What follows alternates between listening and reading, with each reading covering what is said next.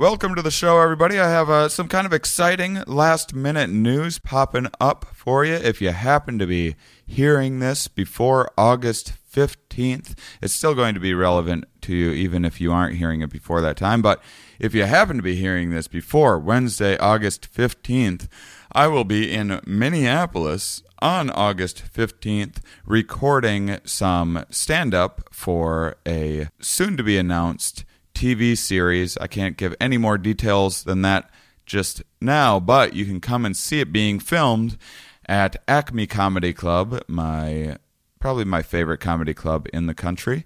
You can come out and see me and some others being filmed for a future stand-up series. So please check that out. If you're in Minneapolis, if you know anyone in Minneapolis, have them come and check it out. It's going to be a fun, exciting time. Once again, that is Wednesday, August 15th, and then I'll have more details. For the rest of you, I'll have more details on the release of that, which will be around October, November area, so you'll be able to see some stand-up of mine out there in the world soon. And also at the end of the month, end of August, beginning of September, Florida dates coming up. I got a week in Sarasota doing both a good trip and my regular show, and also doing Miami, Gainesville. It looks like I'm lining up some other stuff as well, but I don't have it completely confirmed. So go to ShaneMoss.com, check out the schedule to find out more about that. And I forgot about Jacksonville, Florida as well. Maybe Key West. We'll see. I'm working on a few other cities around the Florida area. But with that, enjoy today's episode. We have a fantastic show for you. Are we? Yes. Where are we? Here. Why are we here? Not entirely clear. We are misfits thrust into existence by random chance, with no hints at all as to how we're supposed to make sense of it all. It's immensely bizarre. Here we are.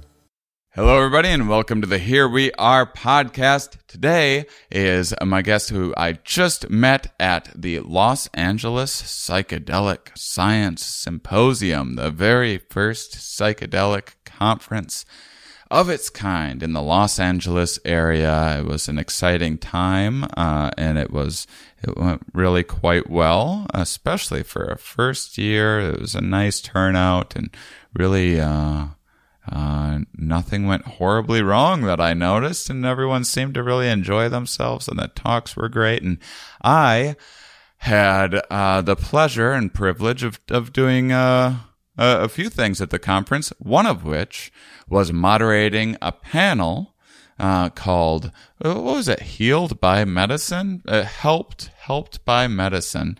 And Anna was one of the guests on the panel. How do you say your last name? Why didn't I ask this before recording? It's fine. We're doing so good, right? You can start talking now. Anna, first off, thanks for joining me on the podcast. Thank you for the opportunity, Shane. And how do you, I'm just so bad with last names. How do I pronounce your last name? Holub. Holub. Mm-hmm. It's a Czech name. Sure doesn't seem that hard to think. Holub. That's easy peasy. Holub. Holub. Yeah. Mm-hmm. Just like you would think. Don't know why I have such a hard time with last names. So we had a terrific panel. That was because we were on the first day in the afternoon of, this is a psychedelic science conference, and there's a lot of like charts and graphs and MRIs and data and all great. This is a science podcast, the Here We Are podcast. So I was loving all of that, but science can wear you down after. It's cognitively demanding, mm-hmm. and it can be a little dry. It can be, especially when some speakers are more comfortable than others, and some people kind of reading off their like thing that they spent months preparing and not realizing that they could have just winged it and probably sounded more genuine and interesting. But there's varying levels of experience and all that. But our panel, I thought we killed it. I thought we knocked it out of the park. It was a nice break for people, and it was really a good example of truly what all this stuff is about, which is in the end creating change and helping others. And so ours was less the data and more of the heart, and a lot more personal. Mm-hmm. So why don't you introduce yourself to the audience and kind of talk a little bit about, because we're going to talk about your book, Forgive and Be Free, a step-by-step guide to release, healing, and higher consciousness. So we're going to talk all about that, but why don't you take us on a journey through how you came to be here, how you came to write this book, how I know from having done a panel with you and getting to know you here and there over a brief little time during the conference that you have a bit of a long history with psychedelics as well. I think we have kind of a similar history in terms of our introduction to psychedelics anyway. Right. And we also have, I think, the same root medicine. Yeah. You had a pretty funny joke that you spoke of last night during your comedy routines, thinking about like, well, the people that are in LSD, they love LSD, and the people that love mushrooms, we can all get along. And I chuckled at that because... Yeah, that was just an improvised thing that I said because it was, it's always like, sometimes during my act, I mention that LSD isn't my favorite. And the LSD people will be like, come on, well, you just haven't done maybe you haven't had the pure stuff. Maybe you haven't done it. No, come on, LSD's the best. And so there is this fun battle. And we're on Team Mushroom a little bit. That's not to say anything negative about LSD. I've had several enjoyable LSD experiences, but... As have I. We're on Team Mushroom. Yeah. So the only reason why I say that is because I began my exploration with psychedelics when I was 15, 16 years old, pretty young. And yet in my time, there were plenty of people just trying everything that we could. And there weren't as many really dangerous things out on the street at that time. This was late 70s, early 80s. So I tried a few things and got really fascinated by the ability that I had with the support of these medicines. I didn't really see it as a medicine at that time, but there are tools to help me to crack open some mysterious places. And I think I like going to conferences about psychedelics because there's a whole crew of people who are like me in that way. And it's not always obvious when you're walking around who are these people who really love to explore more than the 3D world. So I am one of those people, and put the whole thing down in my 20s, started to do a lot of meditation and fasting and yoga, and got really clear and didn't do a whole lot of psychedelics for a while. But then I came back to it later on, realizing that I know myself pretty well by now, and I can come back to it and keep my spiritual focus and everything that I've learned and trip from here. And that's pretty cool. Yeah, it's a very different experience doing psychedelics when you're 16 or whatever. And, well, if you're anything like me, I definitely wasn't doing it for any kind of a spiritual. I figured out in a hurry that you would learn things about yourself, absolutely, and it was a tool for personal change, for sure. But like you said, I didn't think about these things as medicines at the time, and it is. I've had sometimes I've gone maybe a year or something without a trip, or maybe two. Probably not, but it's definitely. I've had times where I'm doing them more frequently and less frequently, and I think I was in a relationship for like 3 years where I kind of wasn't allowed to do psychedelics because they weren't that open to. So it was like I maybe did them once or twice during that entire relationship. So I have had a little bit of a separation from doing a ton when I was younger, and then kind of getting back into that exploration more as an adult. And it is a very different experience as an adult when you have an idea of who you are, and also take the things a little more seriously and do them a little more kind of cautiously, wisely, maybe. Yeah, a little more the kind of doctor recommended way of dipping your or of kind of facilitating. I mean, we didn't use words like When I was young, we didn't have these fancy pants words like facilitation and medicine. We walked all the way to school and back, and we didn't know about facilitating our acid trip. Right. And yet, when I look back on what I learned when I was that young, and I'm not at all saying to 15 and 16-year-olds to go and do a bunch of tripping right now. But I did learn some things the hard way. And one of them was that I did end up on an acid trip looking in the mirror. Mm-hmm. And there was another joke about that, I think, last night about, don't do that until you've tripped a bunch, then look in the mirror. Well, I didn't know that, right? So I go look in the mirror, and it was really, really profound for me to realize how much fear was inside of me. That's what I got. And I was totally shocked by it. I didn't know that whole level existed. And bringing it to the work that I do now with the forgiveness and the expanded model of forgiveness that I teach, it's not the traditional thing that we learned early on. It's a much bigger, more spirit connecting, though non-religious way of getting some healing. And I think I had that deep realization of how much fear was in me early on. And then I realized, well, I'm going to really, if I want to be happy, I'm going to need to do something about it. And I think that's why I went towards meditation. I went towards yoga. I quit doing things that weren't very good for me, like smoking cigarettes.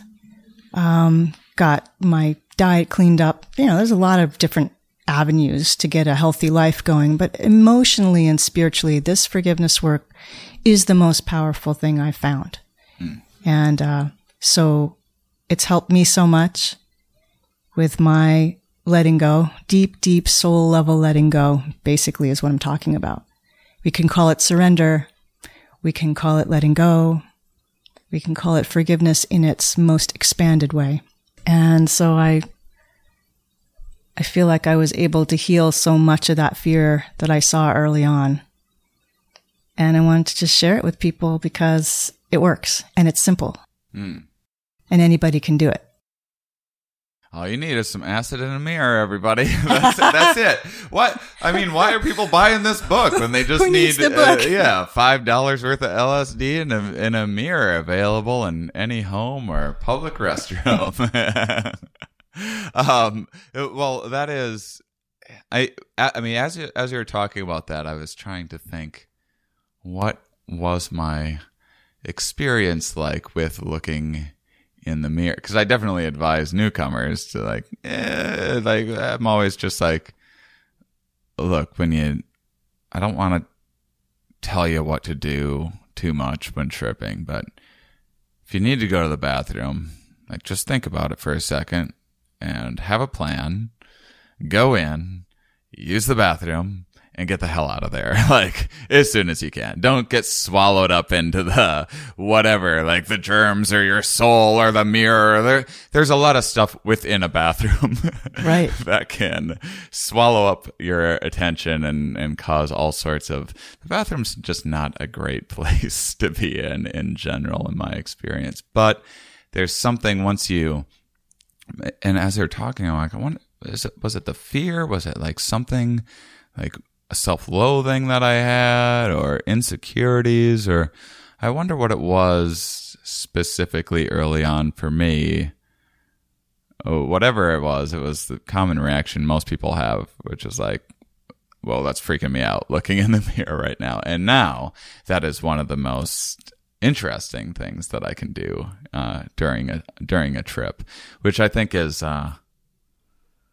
that's nice when you can come that far to look yourself in the mirror and enjoy what you're seeing, and not in a narcissistic way, but just in a interesting way. Like, what is this thing that I am? And like, what is this body that I'm in? And staring into that, in your pupils, just infinite black holes in there. Like, what is this experience? It's just so interesting when you're used to it. So let's get into, Well, I just wanted to add that it brings us to two of the most important questions there are. Mm-hmm. Who am I? And what am I? Yeah. Not that we're going to answer those questions, but to hold them is profound. And a lot of meditation and spiritual knowledge comes from those two questions. Mm. I had, at that time when I looked in the mirror, a friend of mine with me, she went into the bathroom, she looked in the mirror, she came out, and she said, "Oh my God, that was so funny. That was the funniest thing ever." And she thought it was funny. And I thought, how could she think it's funny? And how could I then look inside of me and find all this like neurotic fear stuff? Mm-hmm. So that was really instructional too, because I realized right away, okay, not everybody is going to have my experience. Some people are going to have very, very vastly different experiences. And I was a little jealous because she looked in her eyes and she just cracked up. Mm-hmm.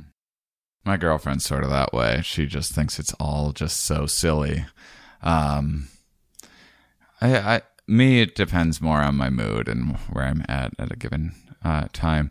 I mean, I definitely, these are, it's exciting to talk about, because this is kind of the foundation. The reason why the podcast is called Here We Are is because I am consumed with endlessly thinking about what this is and who I am and what this experience of life is, and figuring it out. And it's just endless, and it's all just like, it consumes me sometimes. There's just an infinite number of questions that only build as you answer a couple of them.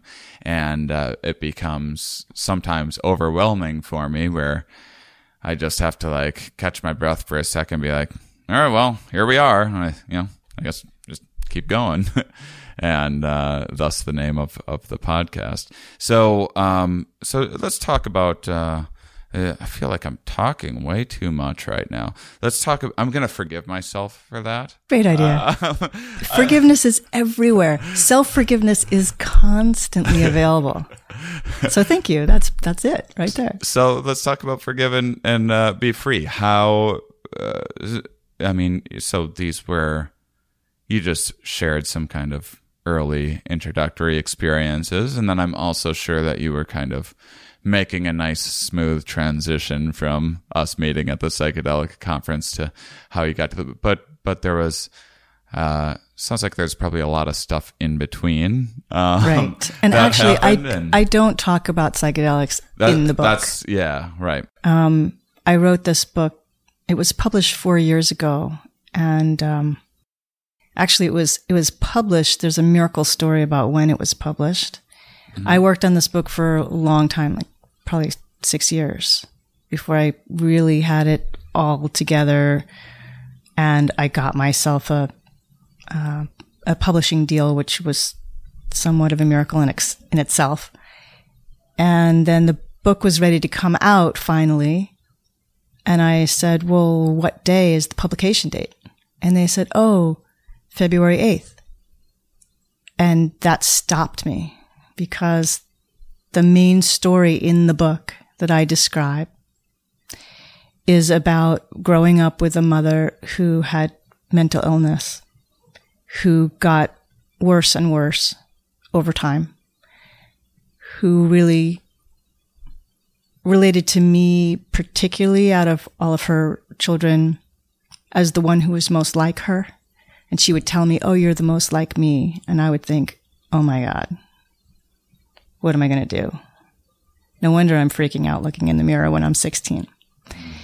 So when I was 23, and 8.5 months pregnant and single and without support or money, she killed herself.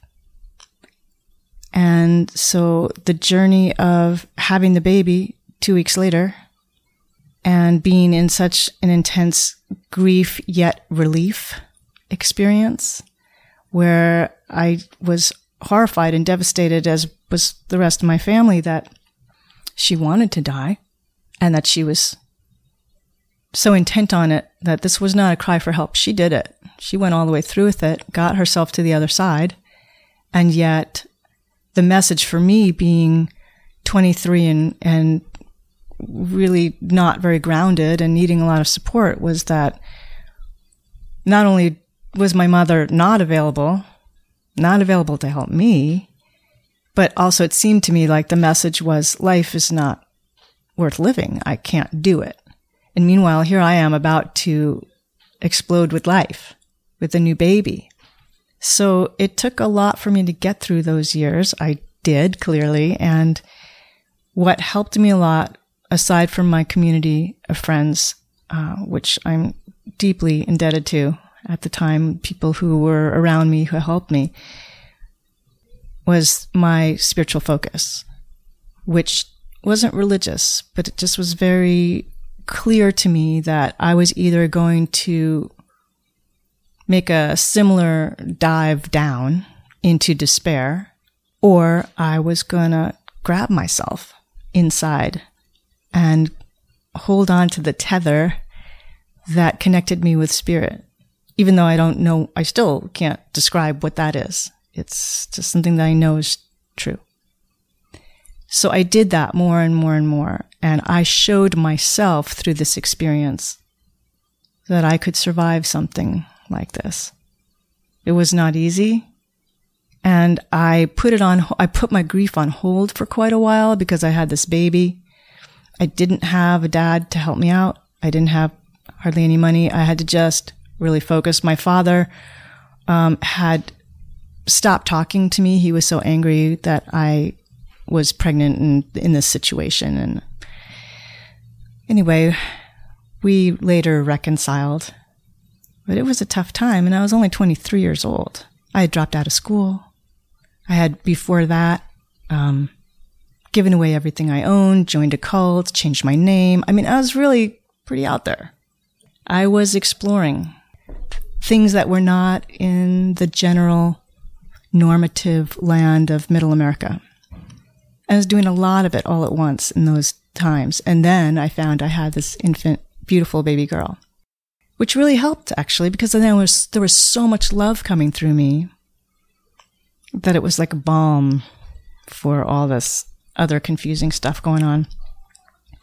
Much later, I discovered the work of Colin Tipping, a man who wrote a book called Radical Forgiveness.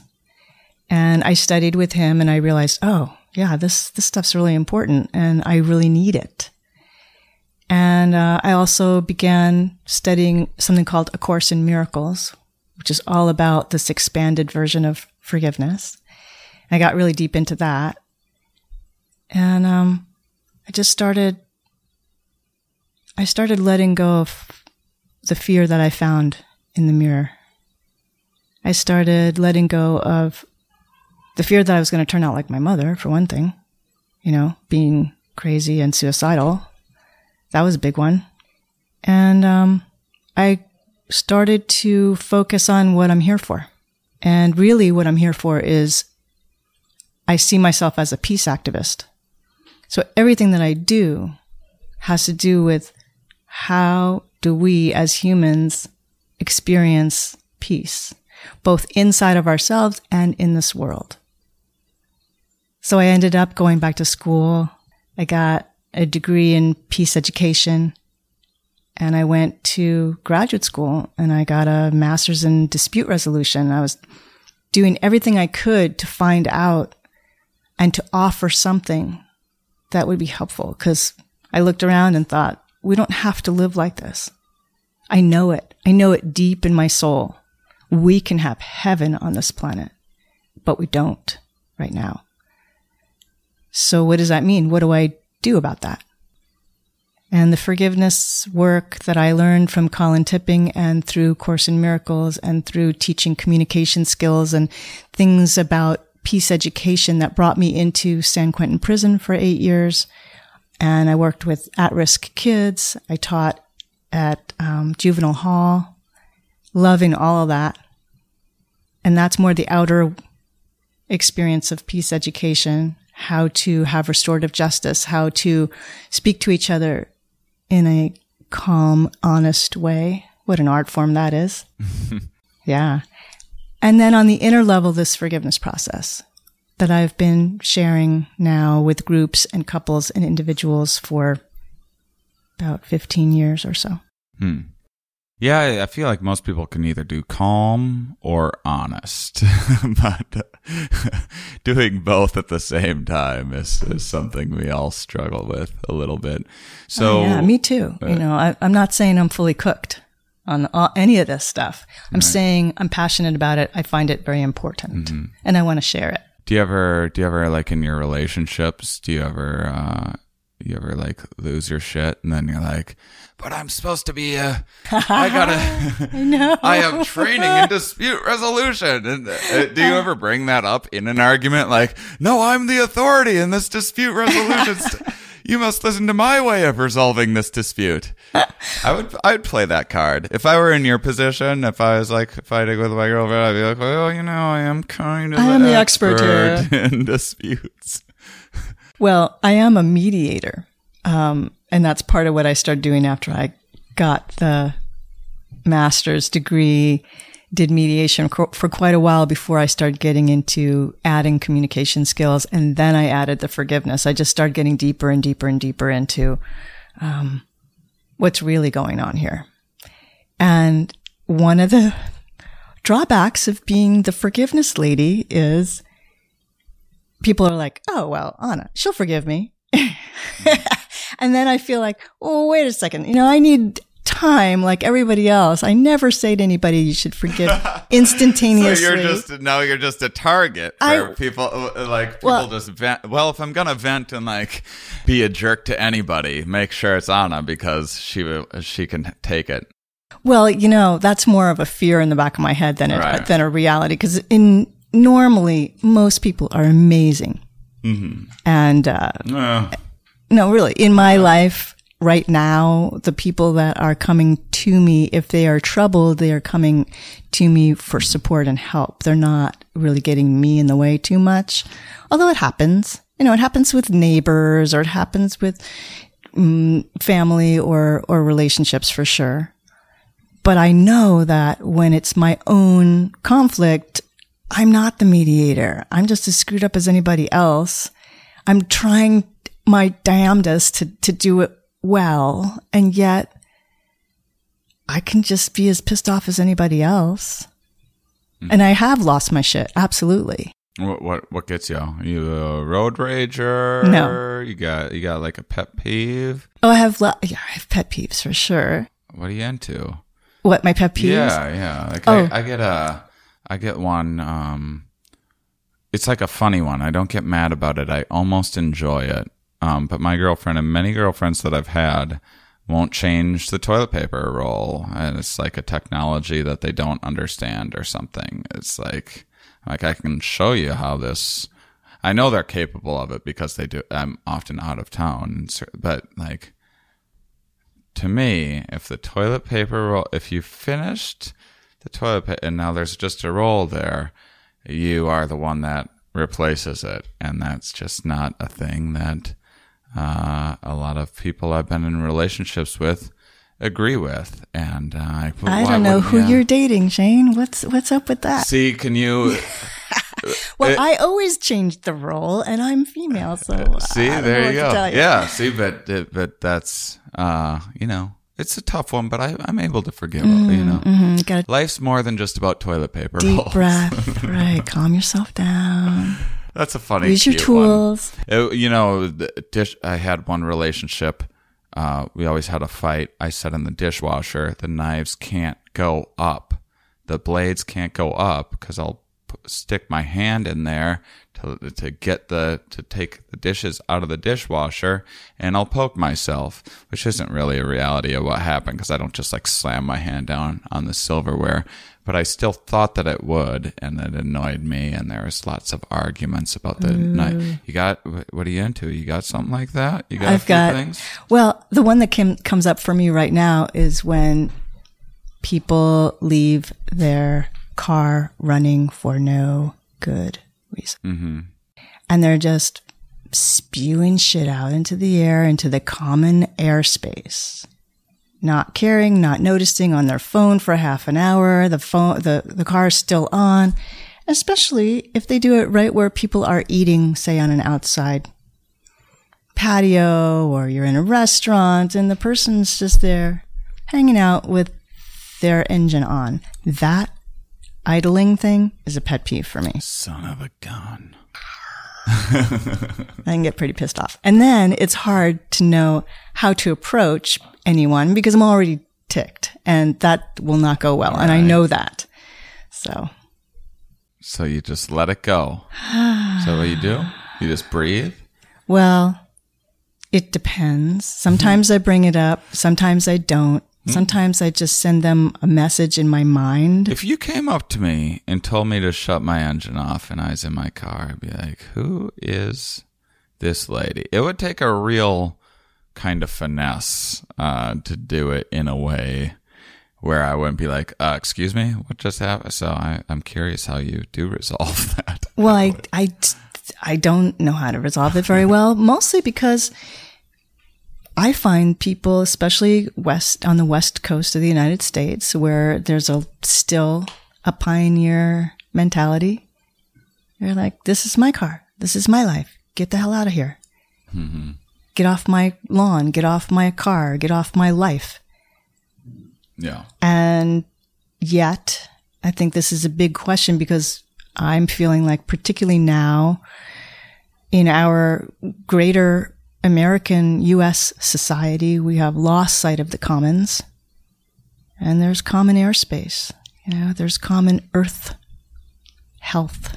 Mm-hmm. There's common social justice to focus upon, but we have to care. Yeah, this oxygen is kind of can be it's a renewable resource, but the right things need to be in place for that to happen. I think people will realize how important our air is once we're all being taxed heavily and having to buy oxygen. And people will be like, oh yeah, we should have maybe turned the car off in the parking lot. I don't know. It's a lot. It's a lot to like. I think about how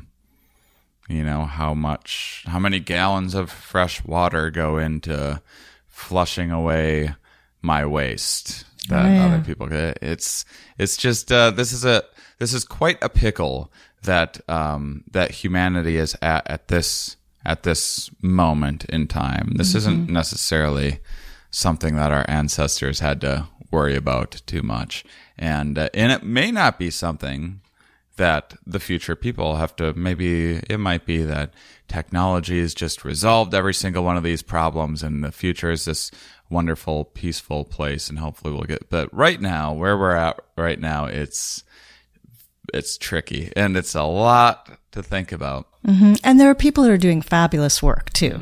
There are great people all over the place that are getting passionate about what they came here to do, and they're doing it. Mm-hmm. So I love that part.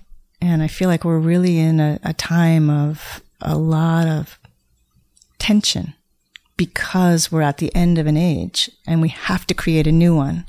And this forgiveness work really is at the basis. It's at the bottom of learning how to be assertive instead of aggressive.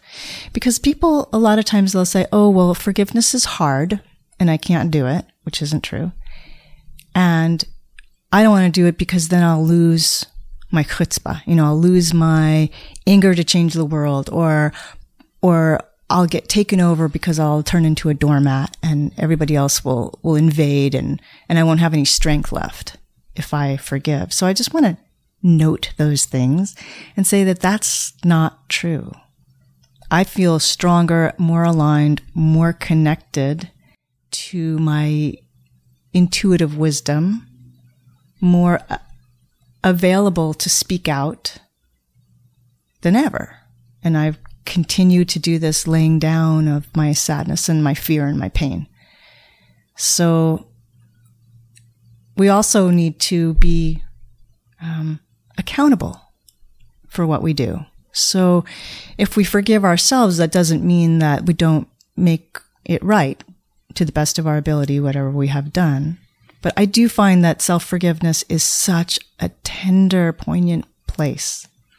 Yeah, I mean, in terms of creating change within the world and within yourself and learning and accepting, I think that a lot of what our consciousness does is kind of we defend our kind of pre-existing beliefs and don't let in the new information about, say, climate change, or we get older and, as you age, you should be kind of learning, having seen more things through more people's eyes and had more experiences, and that should theoretically increase your empathy for others, but it doesn't always. And I think a lot of that is because having to come to terms with like, when I was younger, I used to judge people in this certain way. It's almost easier to just be like, justify it and be like, oh no, well, they had that coming or whatever, rather than be like, oh, that was a really shitty thing that I did. Like I was thinking on the way over here, I had a memory of, this is one that pops up. It's one of those memories from when you're a kid. I hope you don't have any memories like this. It's awful. I'm going to share it right now because people have done worse things. And I think that it helps people to just like kind of accept, because there's all sorts of things like this that we do when we're younger. We have these in and out group biases that have evolved, and we look for differences in others a little more, especially in defining who we are. And it's just a natural part of our upbringing. And I think that a lot of people kind of hold on to that too much when they're older. And especially like if I were to sit and think about all of the fresh water that I've wasted through my life, flushing the toilet, say, more than I needed to, or taking too long of showers, that might not be as productive as just like forgiving myself for it, and in the future taking shorter showers, for example. I had a memory on the way over of like, I must have been 10 years old or something, and my friends we'd always just like be yelling like insults at people, like, and like on bikes or whatever, we would just like yell to like show off that we were, I don't know what, is stupid like alpha male like nonsense crap that young like pubescent like teens and younger teens do. And I remember, I don't know what I said exactly, but I remember there was like this like obese woman like going for a jog when I was like 11, and I yelled something like disparaging at her, and my friend at the time gave me like a hard time about it, and at the time I was like very embarrassed, as I should have been. But it's like one of those things that stuck with me, that like the brain has a couple choices there. You can either be like, you know what, I wasn't an asshole. That person needed to hear that because obesity is bad for you. And like I'm actually helping the world by criticizing obese people. Or you can come to terms and you can be like, fuck, I was an idiot. I was trying to exercise some very poor judgment. I didn't have all of my empathy tools and mechanisms and experience in place at that age, and I now can't, it's not going to benefit me I can't find that lady and apologize. I need to find some way of just kind of forgiving myself, closing that open loop and letting it go, and finding ways to have more empathy and understand like this is a learning opportunity to be like, hey, you have biases in there that make you judgmental toward others for various reasons, because people are different, or you're too hard on others, or whatever it might be.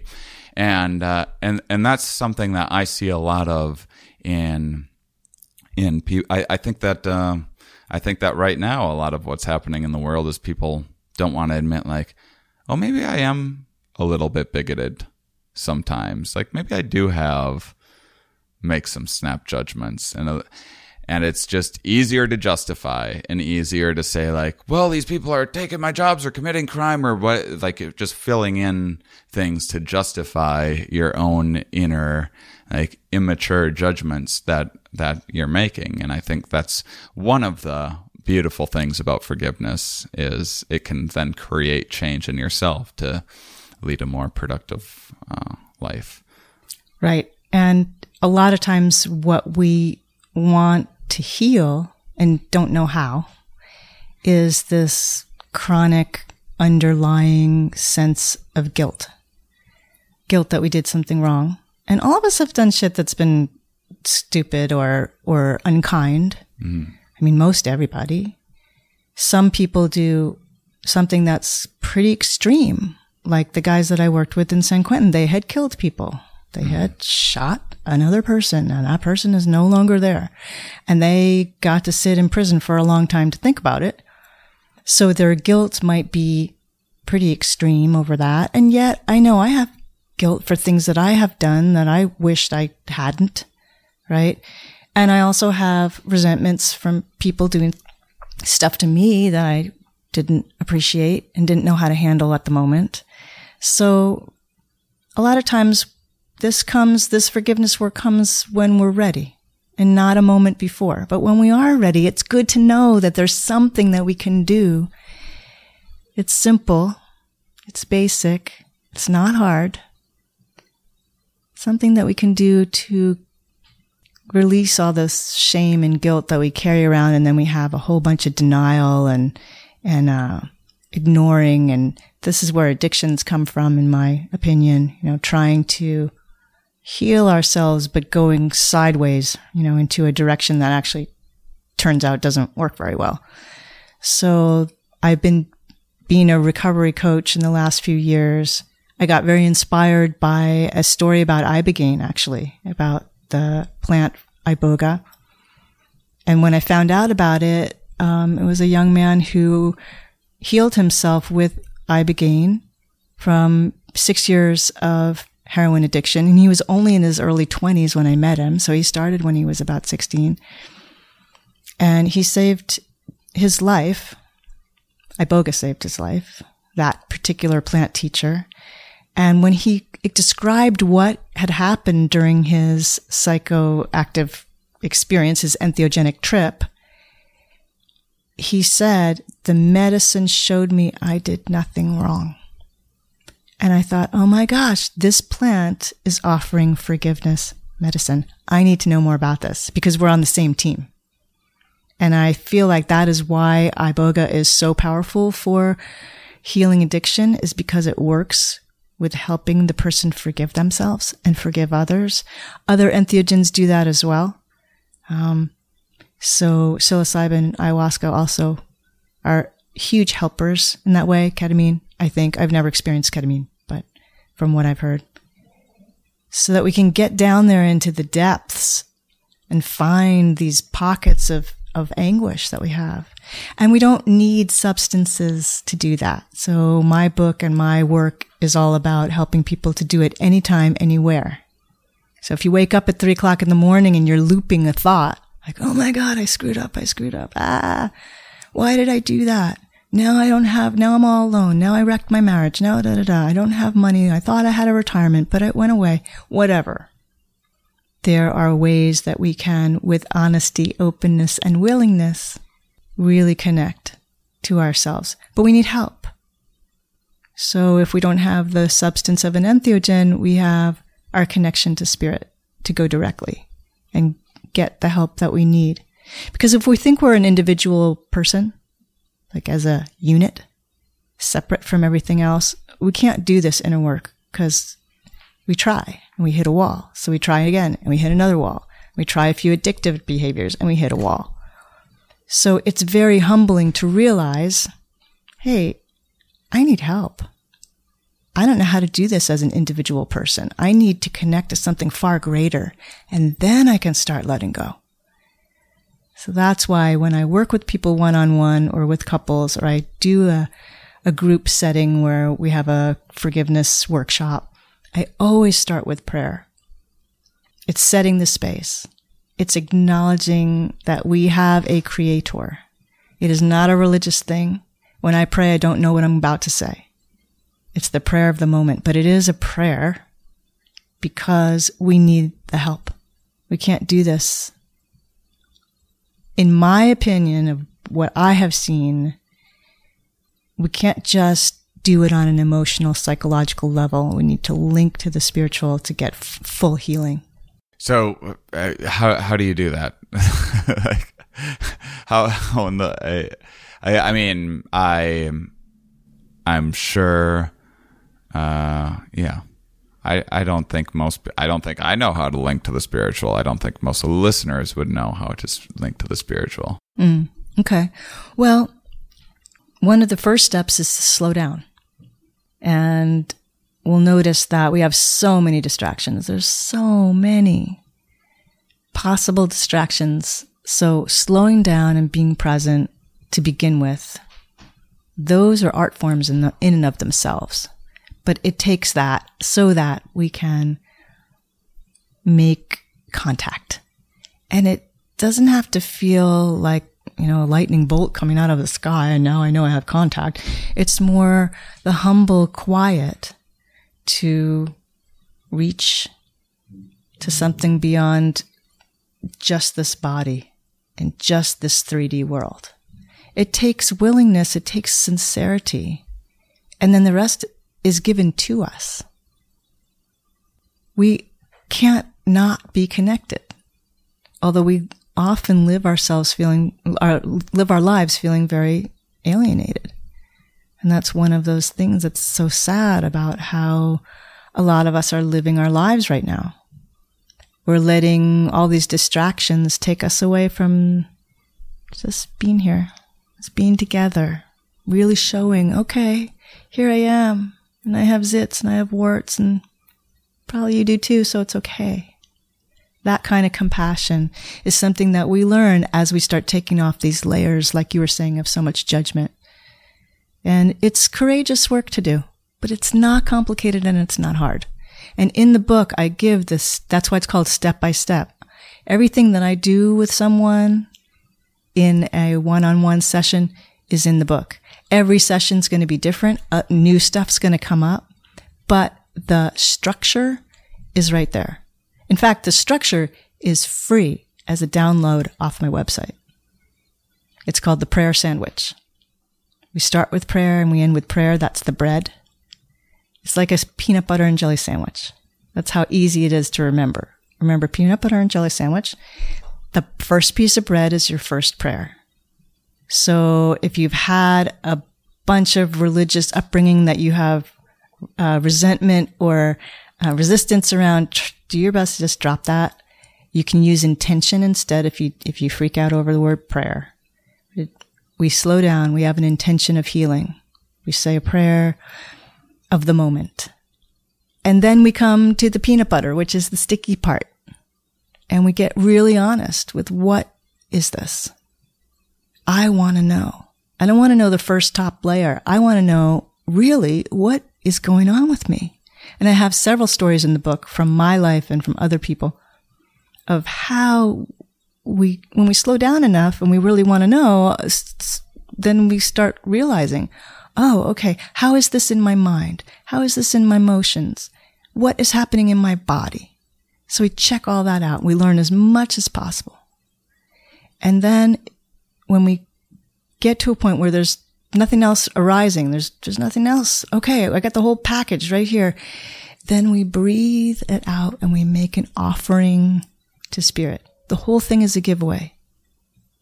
And it's very, very profound to realize we can give away our pain as a prayer, as an offering. So we breathe it out of our cells and our bones and our blood as best we can.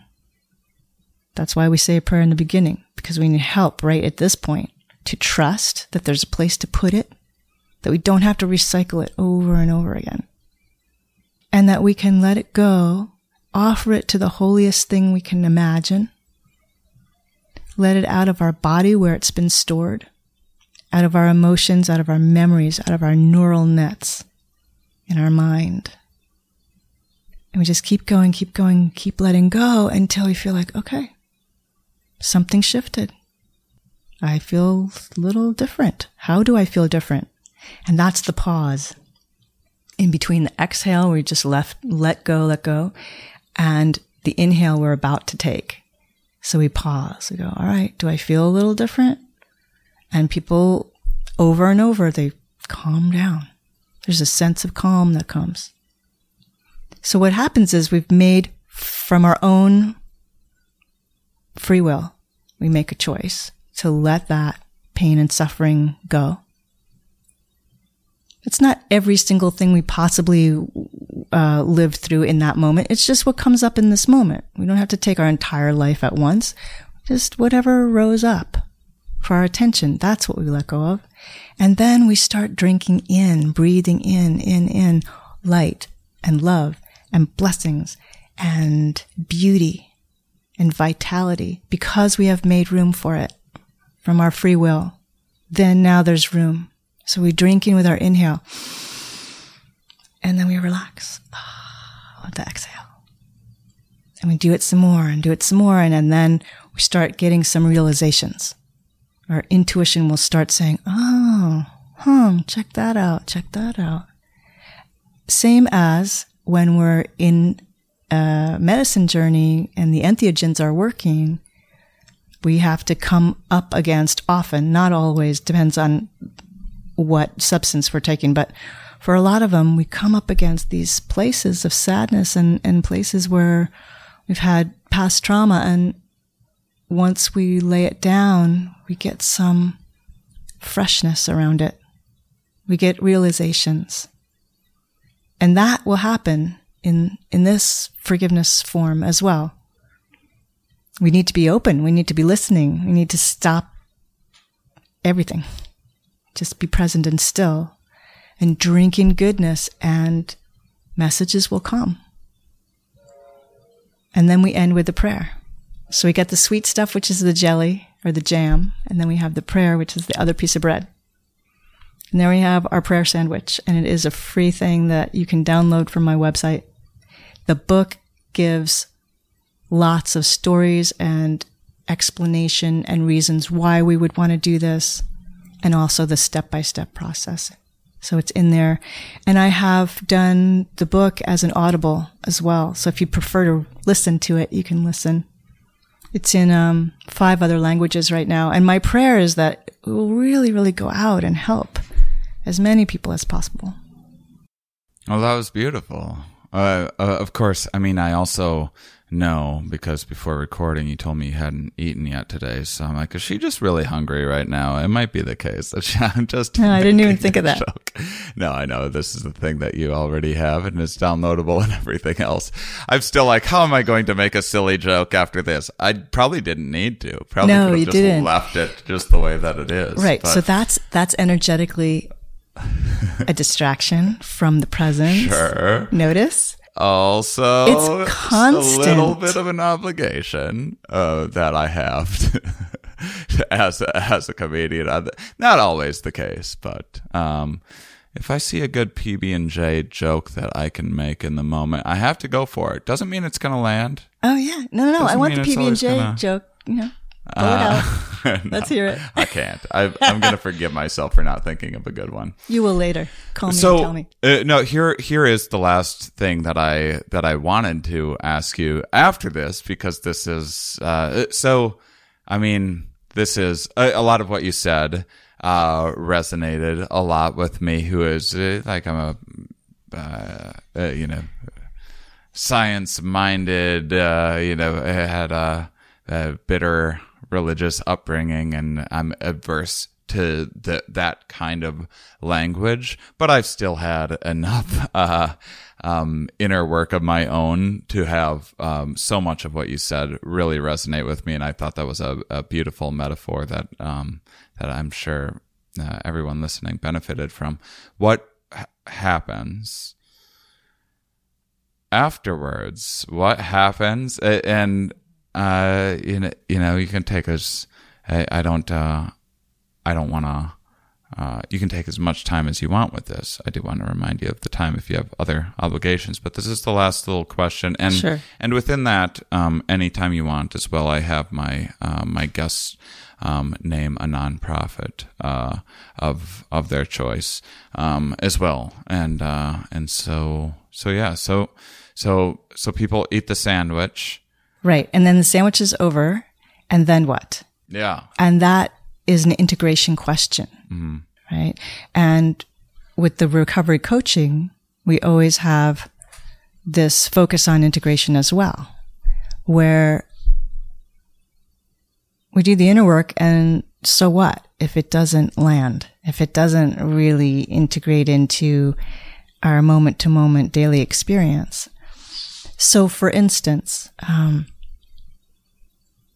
had one woman that I worked with. This story always stayed with me, and it's a perfect example of integration.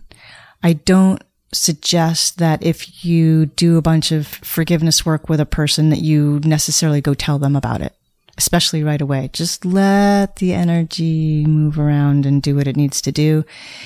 No need to really talk about the story too much. Better to let it settle down and settle in. The way we can feel it working is what happens next in our lives. So I worked with a woman who is from Europe, and she lives in the United States now, but she told me this story that her mother had had an affair with her beloved. So her mother and her fiance started having sex, and she found out about it. Talk about an intense feeling of betrayal from the two people she loved so much. She was absolutely knocked sideways by that for years. When she was ready, she came to me.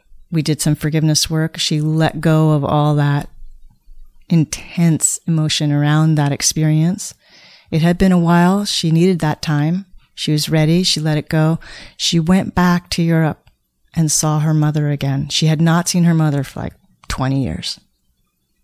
And she said that when she saw her mother, she could feel love toward her mother, and that she wasn't looping that age-old story because it was over.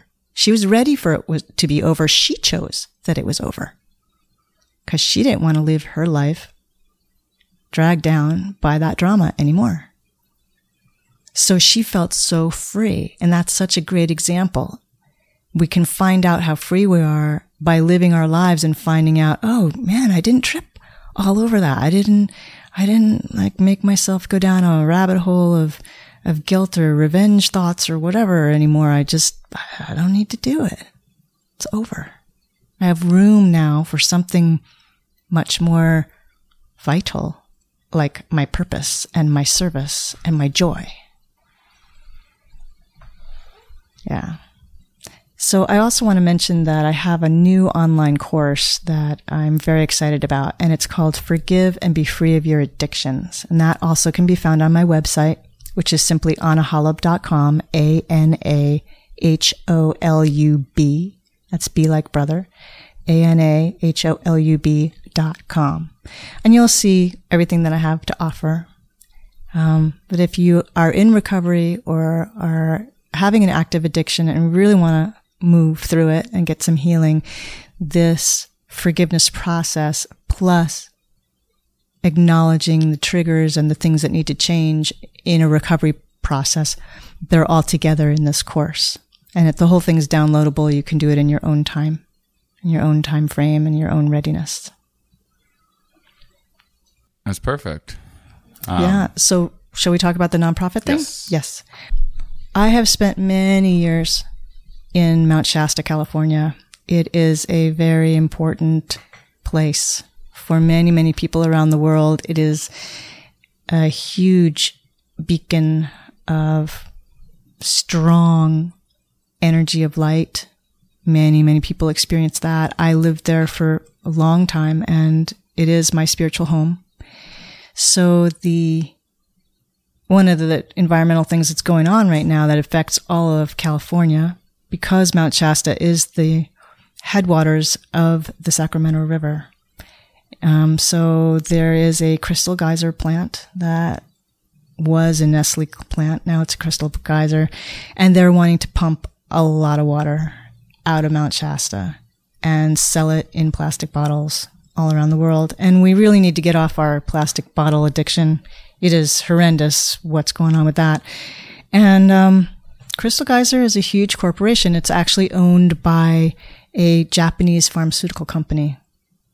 And so we're talking international corporations with very deep pockets. And then the people of Mount Shasta are fighting to keep the water in the ground, to keep the health of the ecosystem there, and to monitor Crystal Geyser as it takes water out. Because I don't think we can shut down the plant itself because it's legal to be there, but we can be a watchdog and get some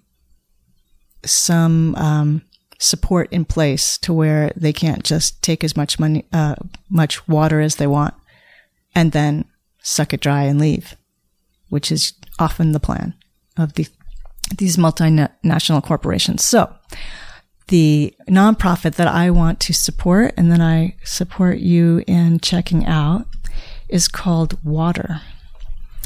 It's the address on the internet is cawater.net, cawater.net. And WATER stands for We Advocate Through Environmental Review.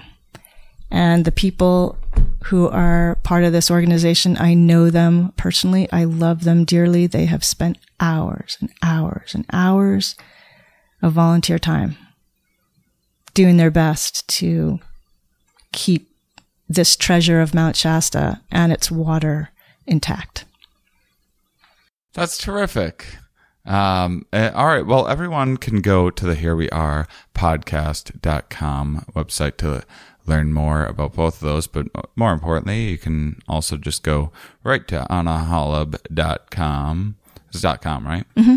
And find out lots more about her work and everything we talked about today. Thanks, Anna, for joining me. Thank you, Shane. Thank you for all your humor and your brightness that you bring. Well, thank you for that. And thank you, listeners, for being such wonderful, curious people. We'll talk with you next week.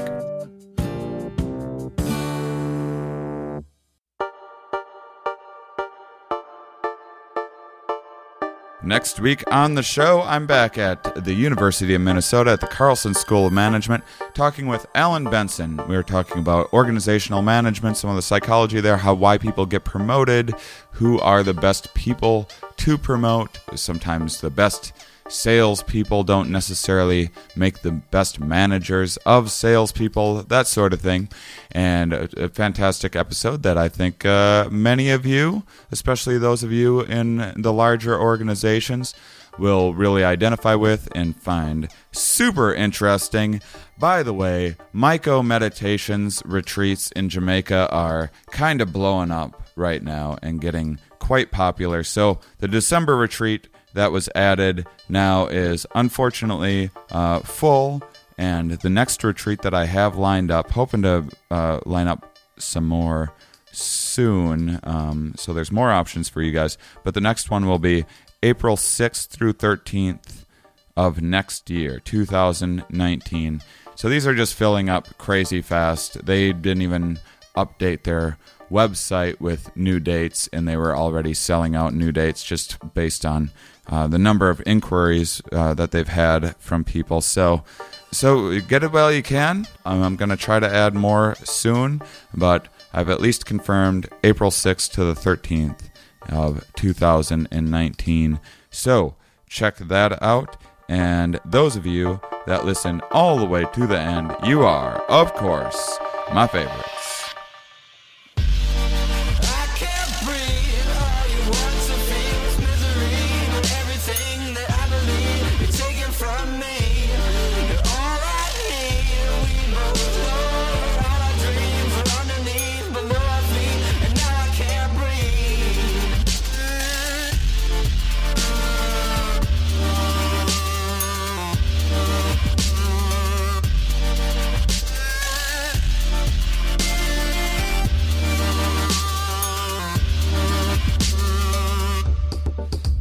by day, we never noticed. Waiting for the world to change.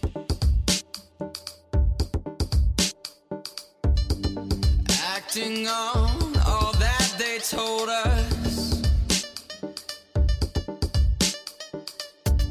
Expecting things